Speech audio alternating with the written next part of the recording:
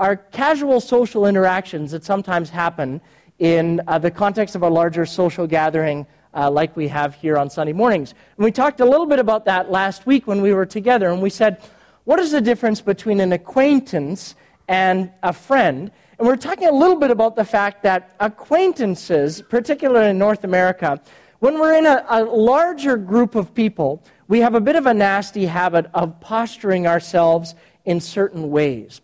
We tell people certain things about ourselves, that who we are, how we're feeling or coping, even standard information as to what we do with our time, where our paychecks come from, and how exciting or boring of a person we are. We're always trying to kind of communicate certain things to people in larger social settings. So we choose our words or our stories carefully to try and most often convince people that they should like us, that we're a good person in the acquaintance circle that they may want to consider at some point moving into the friend circle. And we choose our stories and our words and the things that we let people into in our lives fairly carefully, usually. And we talked about this last week, that sometimes that allows some people from the circle of acquaintance into the circle of friend. But even with our friends, once someone gets into that friendship circle, we can be guarded and superficial. And we can be motivated sometimes by a fear of what those friends would do if they found out more about the real us. And a deep fear about what the people closest to us might do if they found out who the real person was behind our name tags. So unmasking that reality and giving us the tools to cultivate some deeper and more authentic friendships is part of the goal of our 5-part series that we've been going through this fall called The Wisdom of Friendship. And the Wisdom of Friendship series is rooted in what does the Bible say to us, particularly in the wisdom literature. That's the section in the center of our Bibles, books like Psalms, Proverbs, Ecclesiastes, that have lots of good things to say to us about this topic of friendship. Wise advice from people that lived a long time ago and wrote stuff down. So this is part 4 of 5. And next week, Pastor Keith is going to ask the question, why does the Bible use some of the language of friendship to talk about what it means to be connected with God? And today we're going to build on last week's discussion question, which was what makes a good friend? Last week we talked a little bit about the difference between a true friend that stands with you in a time of challenge and adversity and trouble. And there's certain actions that a friend will take to prove that they're a genuine friend. So today we're going to take a look at another one of those actions that true friends take to demonstrate that they are genuinely a friend. And when necessary, a true friend confronts and corrects us. So we're going to talk about what that looks like this morning as we look at trusted wounds from a friend from the book of Proverbs, chapter 27. And some of you might think about what that might look like. Have you ever been in a situation where you know that your friend is in the wrong, but you're not sure if one of these times, if this is one of those times where you ought to correct them? I mean, there's times when it's kind of fair game to correct your friends at any given time. Let's say they show up at your house and they're just wearing something ridiculous, and they're a good friend of yours. You have the authority as a friend usually to say, seriously, you're going to go out of your house looking like that? Like that, most of us would feel that would be something that would be fairly on par. That'd be on side for a friend to be able to correct you on if they were a good enough friend. Spouses are nodding their heads and saying, yes, we do that usually before my husband leaves the house so that we can get rid of all of those things. But I'm not talking about your friend making a poor choice in a shirt to wear, or a bad call maybe on their latest spot that they got their hair cut, or a bad purchase that you thought they made of no particular consequence. The question is, how do you know when to call your friend on some particularly bigger issues in their lives? How do you make that judgment call? And then not only how do you make that call, but how do you actually go about the process of engaging in a dialogue with them in that? Because most often in our culture, we seldom give friends the authority to speak into our lives at that level of deep correction and influence. we usually reserve that for either maybe a very, very select group of individuals, or some of us never actually let people into our lives in those places at all. We'll let friends tell us that we've made a bad choice in a movie, or that my driving could use some improvement, or that you should try harder to be on time. But when it comes to maybe some deeper issues of character, oftentimes we'll say to our friends, implicitly or explicitly, you don't really have permission to go there with me. And unfortunately, it's a rare occasion where a friend can actually put their finger on something in our life, name it, and be constructive in the way that they walk through a process of change with us in our lives. We like people to know and observe certain, perhaps more superficial things, and they can correct that stuff all they want. They can tell us about that we should have taken a different job. They can tell us and challenge us and say, well, you should have done that exciting thing that you never got around to doing in your life. But when it comes to those parts of our lives that really we want to guard and protect in some ways, we don't often let people in there. We protect our pride and our privacy to the point that often it makes it very difficult for people around us to tell us the truth. It's a bit like Hans Christian Andersen's classic Danish fairy tale, The Emperor's New Clothes. In the story, which many of you will be familiar with, there's two charlatans that come to town and convince the emperor that they are going to weave for the emperor the best and finest new clothes that have ever been seen. And so the emperor, this speaks to the emperor's pride, and the emperor thinks, this is fabulous. I'm so excited that I have these people working for me. And they lock themselves in a room, and frankly, they do nothing. But they're able to convince everyone that the thread that they are weaving is invisible to the eye. But only wise sages, people with a lot of smarts and intelligence can see this. So they are able to convince people that even though everybody looks at the emperor and knows that the emperor is wearing no clothes at all, that if they're a wise person, they would see that this is the finest thread ever. So everybody buys it. And everyone goes around, and the emperor actually has a huge parade that he goes, and everyone says, oh, look at the emperor's new clothes, look at the emperor's new clothes. And finally, in the tale, if you're familiar with it, a child says, the emperor has no clothes on, pointing out the obvious truth that everyone else can see, but nobody else has had the courage to actually name and put their finger on it. And it takes a child who's not impressed by all of the pretense and pomp and circumstance to actually put their finger on the reality of the situation. They're not fooled by it in any way, and so the whole charade falls apart. And so part of the question that we want to wrestle with this morning is, in our friendships with each other, what are those things that we have the courage to name? What are those things that we actually have the courage and the capacity to name, to put our finger on, and to be able to walk through constructively with our friends through a process of healing and change? I suspect that part of our hesitancy around this issue might be because we have difficulty with the easier question, which is, what should I confront my friend on, and what should I just let go? But the Bible actually gives us some good instruction and advice and some good marker points in this whole question. Passages like Matthew chapter 18 and others, which go beyond the scope of our discussion and focus this morning, but you'll be diving into them in your Momentum Journal reading together this week.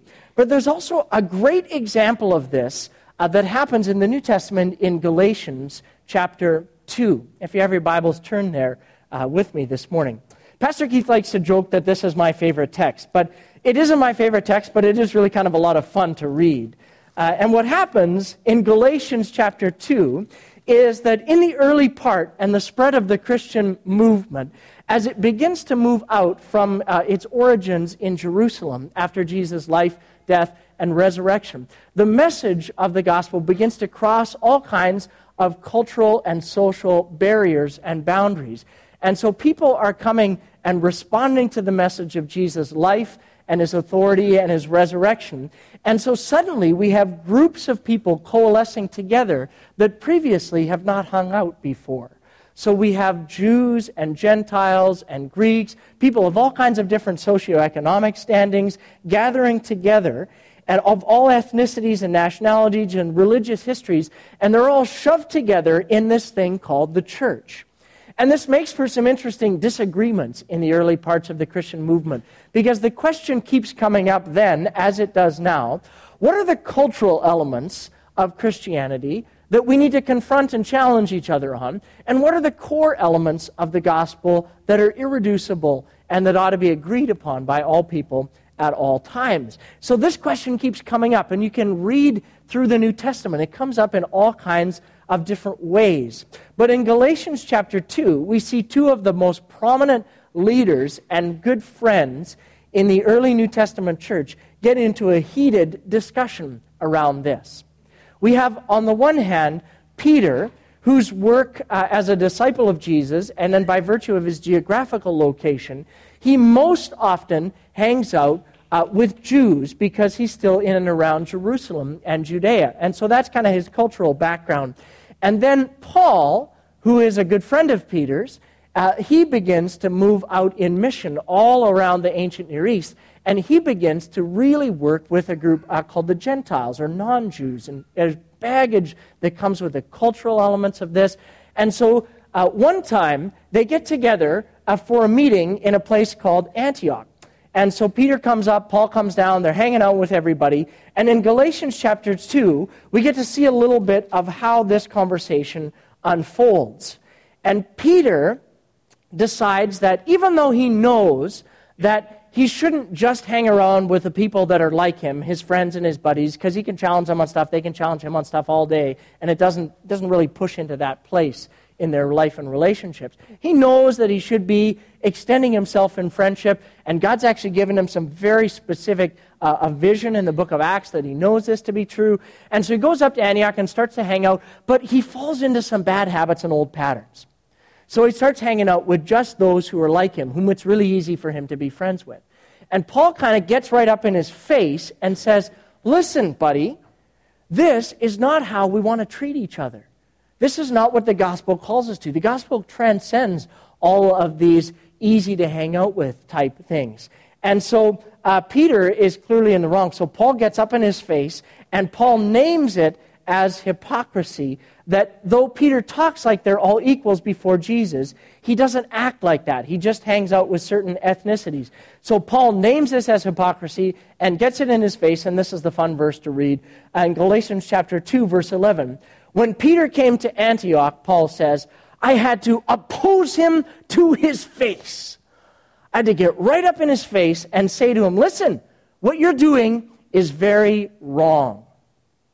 And so as a friend, Paul recognizes that this is one of those times in those categories where he had to address the issue, he had to name it, he had to get right up in Peter's face and say, listen, this is inappropriate. For those of us who have been called and united by Jesus and his family, for you to just hang out with the people that you're buddy-buddy with, and to say we're all equal, but to not treat others like they're all equal at the foot of the cross, this is not acceptable. And there's actually a good old-fashioned word that the Bible uses for these types of conversations. We don't use it a whole bunch anymore, but when a friend challenges another friend in this way, the Bible usually uses the word reproof or rebuke.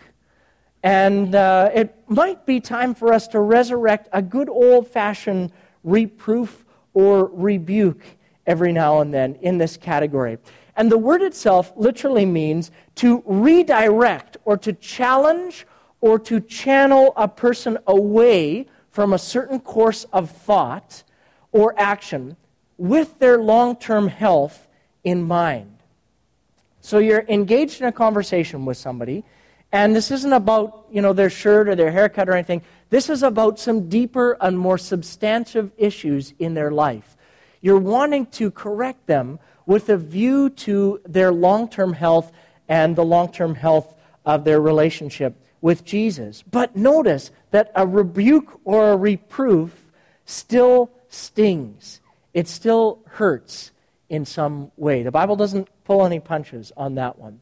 An example would be Psalm chapter 141, verse 5, where the writer says, "Let a righteous person strike me, it's a kindness. Let them rebuke me because it's like oil on my head. My head will not refuse it.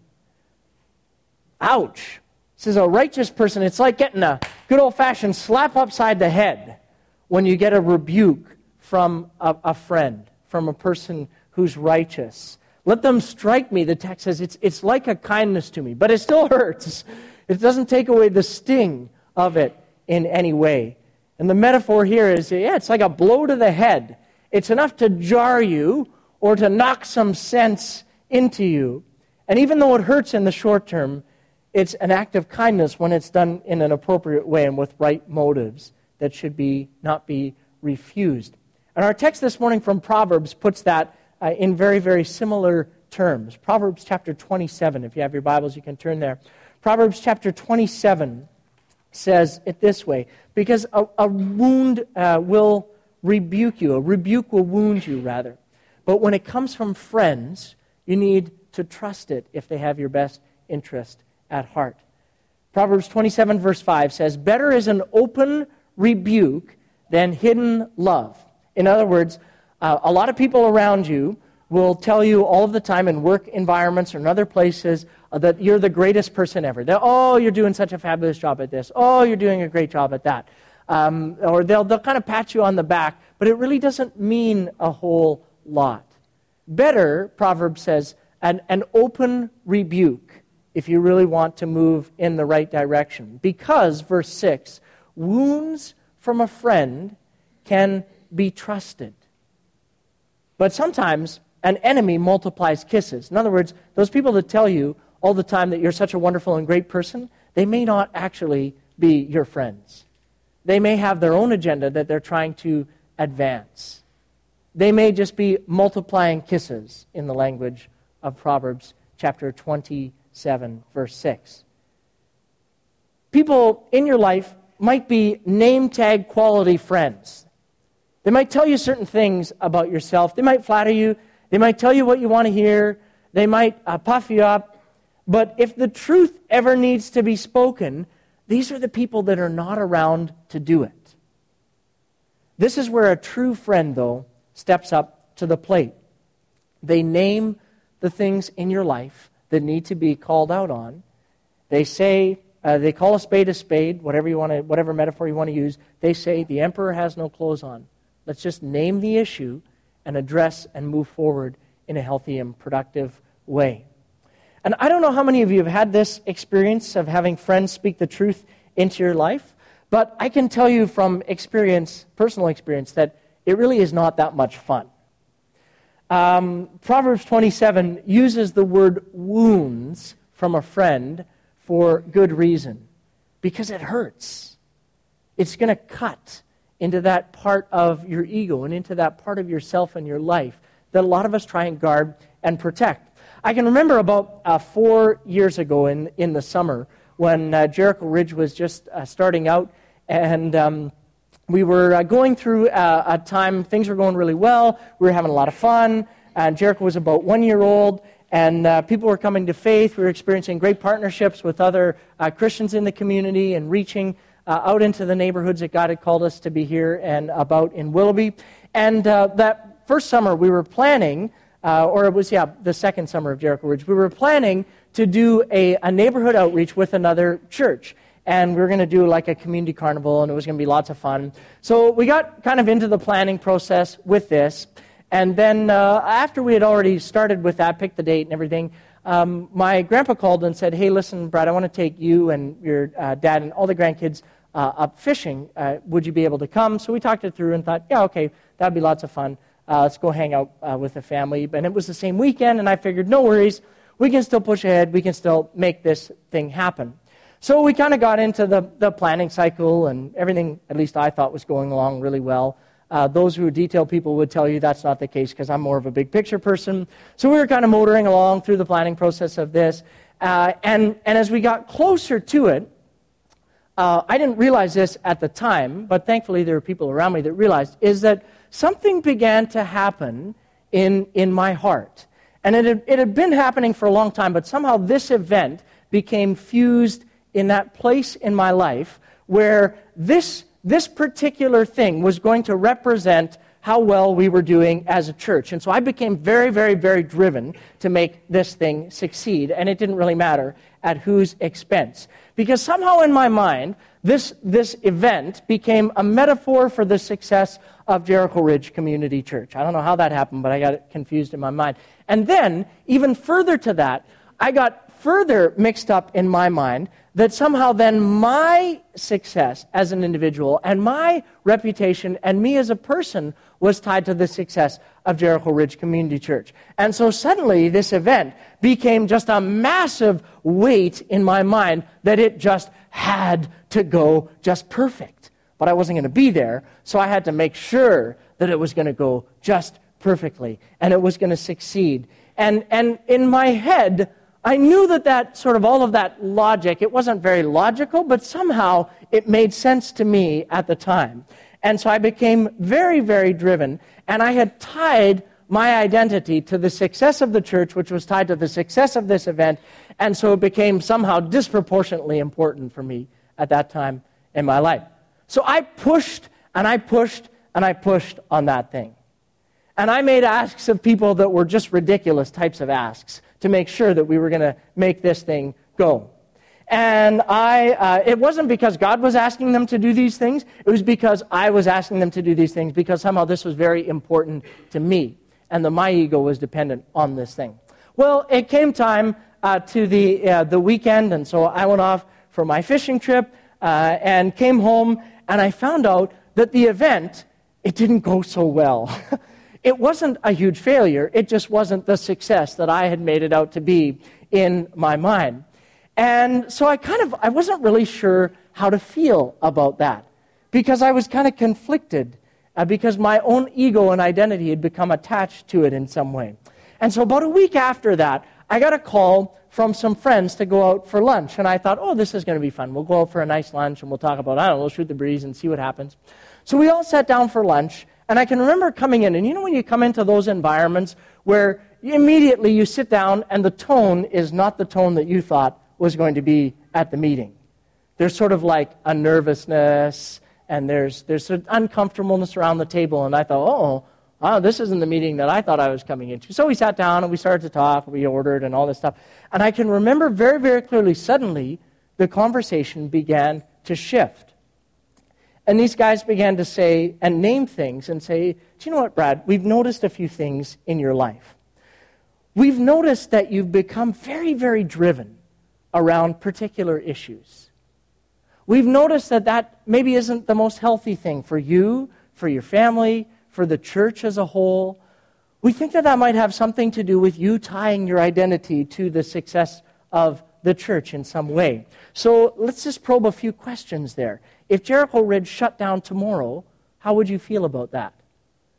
And I thought, I tried to over-spiritualize it and say, well, then, the Lord gives and the Lord takes away. But really in my heart, I was like, oh, man, I would be, as a person, I would feel like I would feel unmoored in a lot of ways. Like I would feel like somehow my identity would have been harmed and that people would look at me and go, there goes the guy who tried to get that whole Jericho Ridge thing off the ground, and a year after, it was a total abysmal failure. He's an abysmal failure. And I didn't realize that, but as these friends began to kind of peel back some of those dimensions in my life, they began to put their finger on those things and name it and say, we think this is unhealthy. We think that this is not who we want to be as a community, not who God has called you to be as a person. You're driven by your ego, Brad, in this particular zone, and not by Jesus and what he has for you and what he wants for us as a group. And so, immediately, around the table, I thought to myself, well, that can't be true. And I came up with a good list of reasons why I thought that it wasn't true. I immediately became defensive and said, well, you just didn't know, all of these things. There were other circumstances at play, and so-and-so didn't do their job. And I was fishing, and so therefore I couldn't control for all of the outcomes of all of this. But I knew deep in my gut that they were onto something. I didn't quite know how to deal with it, but I knew that they had put their finger on something of significance in my life. And I thought of all the reasons why they were off base, but then it came back to really the fact of the truth was that they had cared enough to say something and speak into my life in a significant way, to name those deeper places for what they were and not for what I thought they were, and call me to something more pure and more biblical. And so after that point, I thought, well, I'm really messed up in my head about all these things, and so the only thing I know how to do when I get messed up in my head like that is, so I called up a friend of mine who's a counselor and said, I need to come and see you. Let's talk some of these things out. And so by the course of God's grace and some good investment in that, he helped me to kind of begin to unravel some of those things in my life and pull apart some of those identity issues where I had got wrapped up and where I had guarded myself from the truth and friends speaking the truth into my life. And I hope and I pray that I'm a different person today because of that encounter. At the time, it was a very, very painful experience for me because it cut very deeply. Looking back on it now, I see the reason why they did that, and I call it a little bit my Nathan encounter. You know that prophet from the Old Testament who went into David, who was the king, and said to him, "You are that man," and named it for what it was and called him to something different. But my friends did this with a spirit and a purpose and an intent that's quite notably different than just coming in, getting in somebody's face and saying, "You're an idiot, you're wrong, you need to change." Because sometimes we might be afraid of going into those places, in those conversations with our friends and with those who are close to us in our lives, because we've been hurt by people that maybe have not come at that with the right motives or experiences before.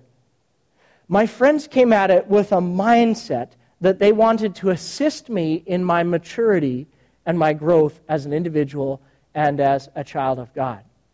Do you remember those? The best way I can think about it is, you remember those public service announcements from the early 1980s?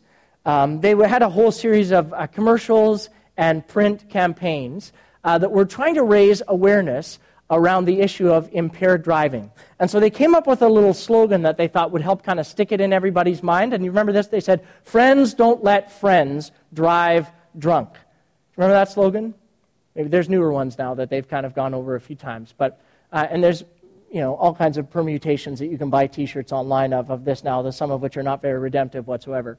But the phrase that kind of stuck in my mind with that is, "Friends don't let friends drive drunk." And the intent behind this is they were trying to appeal to you as a friend and say, you need to keep your friends' long-term health and interest in mind. Don't let them make short-sighted decisions in moments. You need to call them on things and keep their long-term health in mind. And so maybe a summary statement about what my friends were trying to do in that moment, in that conversation around that restaurant table, was they were trying to say, "Listen, Brad, we want to help you grow and mature." And so maybe a summary statement might be something like this: friends don't let friends stay shrunk. Friends don't let friends stay shrunk. They don't let your spirit, they don't let your maturity as an individual and as a person and as a Christian stay in that place where it's going to be reduced and shrunk. They love you enough to challenge you and to push into that place in your life where they want and desire and design to see God's intent and His purpose be realized in your lives. And they love you too much to just sit around and let you kind of wallow in that place. They're going to push into your life and say, you need to grow as an individual. And this is going to be painful, but we want to walk with you in this process. Friends don't let friends stay shrunk. They call them to a place of maturity and health. And a friend who doesn't speak the truth into your life in that way, you might want to ask the question of, how would you qualify or name that person? We talked about this last week, about acquaintances versus friends, and then true friends versus those who are there for you in the good times, but maybe not in those times when truth needs to be spoken. Because all of us need friends who can stand with us when we're down, but we also need friends who will speak the truth to us, and the key phrase is in love. They'll speak the truth to you in love. We probably all have people in our lives that will speak a level of truth to us, but when it isn't spoken in love, it's very easy for us to bristle and guard against that and to list all kinds of reasons why they're off base and they just don't know me very well and they misinterpreted that comment and all of those things. But a true friend knows you well enough to be able to move into those places in your life where they can speak the truth in love and call something deeper out in you.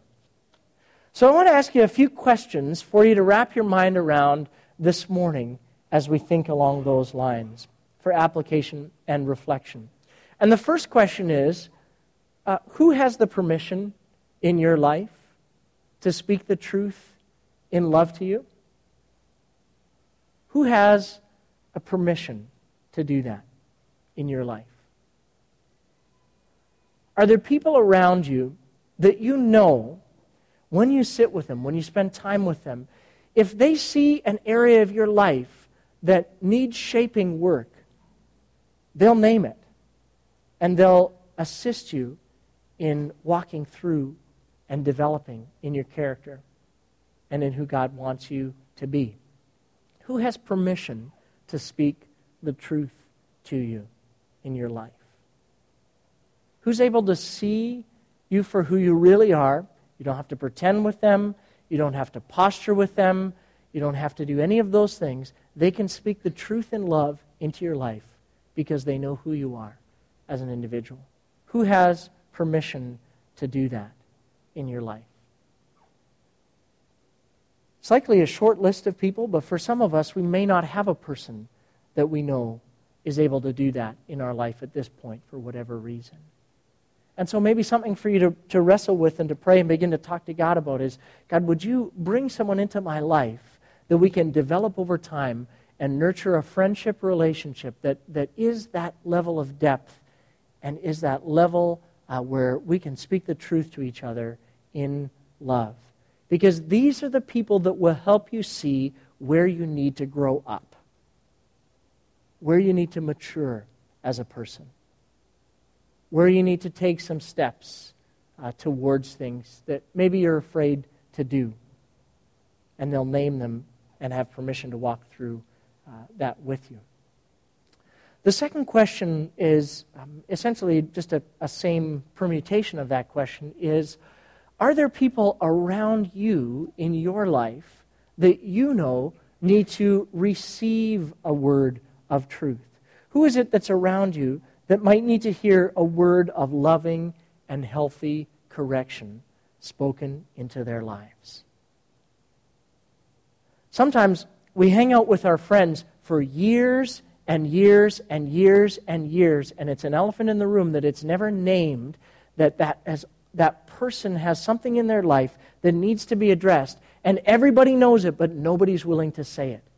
Nobody's willing to serve them as a true friend and identify that and say, do you know what? When you do that, all of us as your friends experience it in this way, and we want to walk through a corrective word of loving and healthy rebuke and reproof with you. Are there those around you who need to hear a word of loving and healthy correction? Maybe if you're a parent, maybe there's elements, and no matter how old your children are, in the home or out of the home, maybe there are elements that you see in their life that need shaping, and you need to speak to that in some way. But there's some difficulty and some distance around that. Ask God for wisdom as to how you might proceed in those places and in those conversations. But a word of caution before you rush out and think about all the people around you this week that might need a word of loving and healthy correction. The scriptures say that we need to check our motives very, very closely and carefully, and also our words very closely and carefully. Proverbs is full of examples, like Proverbs chapter 16 talks about if you do this through gossiping. A gossip, Proverbs 16:4 says, separates close friends. So if you talk to all your other friends about how that one friend really needs to change that part of their life, that's not being a true and loving friend and offering a word of reproof. It's just gossiping and separating close friends. Proverbs 17 says, love covers over a multitude of sins, but harsh words will separate close friends. And so there's ways to think constructively and creatively and helpfully about that. Because we probably all know people who think that they have that level of access into our lives to speak a word of loving rebuke and correction. And when they do it, we think, yeah, they didn't earn that. We're not that close a friend. I don't know what they thought they did or how their motives came off, but they might just be exhibiting their own pride and arrogance. And so just a parting word on that from Ephesians chapter 4, of keeping that in mind, that the purpose of a loving reproof is to help us grow up. It's not to get something off your chest that you've always wanted to say about that person that really bothers you, and you just are going to take this as the opportunity to let them have it and just level with them and say, here's all the reasons and things in your life that you need to change, and you better work on it by next Thursday. Ephesians 4 talks about, and the phrase speaking the truth in love comes to us from Ephesians chapter 4, verse 15. And it's talking about how does a healthy family system function. Ephesians 4:15 says, when we're at that place, we will speak the truth in love, growing in every way more and more like Christ. That's why we engage in the types of conversations of loving rebuke and reproof, because we want to help each other grow like Christ, who is the head of his body, the church. He makes his whole body fit together perfectly. As each part does its own special work, it helps the other parts to grow, with the design and purpose and end result is that the whole body is healthy and growing and full of love. Ephesians chapter 4, verse 15 joins those two thoughts together. We can speak the truth to someone, but it must be done if we have their growth and heart and maturity in mind in a spirit of love, in a spirit of reproof that is accompanied by a compassion and a care for what God has for their lives. And so who knows? It may be that you need to take somebody out for lunch this week. And if somebody else from your friendship circle calls you and invites you out for lunch, don't freak out. They may not, this may not be the time that they're going to reprove and correct you. But it may just be that you need to act on this in some way this week. And so as we go from this place, I want to pray for each and every one of us that God would give us the wisdom and the courage to be able to rebuke one another in love where it's appropriate, with the design and purpose of growing together as deeply spirited friends. So let's pray together. God, we want to say thank you for your heart and design and desire to shape us into the people that you want us to be. You want us to be mature and complete and growing in a healthy way. You long for that experience in our lives. And so you use our friends, you use your word, you use all kinds of strategies to shape that in us, to help us grow up and to get beyond those places of immaturity in our lives. And so God, in this place today, we want to submit ourselves to you, and we also want to submit ourselves to each other as a community and say, we want to open ourselves up to experience the loving rebuke and reproof of a friend, because those are wounds that can be trusted. So, Father, where you are going to call others to speak into places of our lives, we pray that you would open up our spirits and our hearts, drop our defensiveness and our guardedness, and allow us to hear and receive that word from another friend that's spoken in that way. That it would allow us to grow and mature. Where you need us, God, to speak that word, I pray that you would give us profound humility and a profound sensitivity to your Spirit, and wisdom and discernment as we do that with one another. And so, God, as we go from this place, I pray that you would equip us with everything that we need to do your work that you've called us to do this week. Wherever we find ourselves, whatever place on our spiritual journey, we pray that you would open up our hearts to both give and receive those words of instruction, correction, and growth and life to one another. We ask all of these things in the name of the Father and the Son and the Spirit who sends us. Amen. Amen. Well, as always, friends, if you have any questions about things that we talk about, we invite you to stick around, and our prayer teams will be available at the tables. If you say, I just need to pray with somebody, and I got something that's either something to celebrate in my life or something that I need to really share with someone about something that's going on of a place of struggle or discussion, we'd love to stick around with you and converse. Don't forget that as we launch into October now, what Pastor Keith mentioned about all of the life groups, these are those places where you can cultivate those deeper levels of connection with each other. And so if you have any questions about that, be sure to talk to Pastor Keith or any of the people that are named on those sheets. Go in God's grace and God's peace, and we'll see you together when we gather next week. God bless.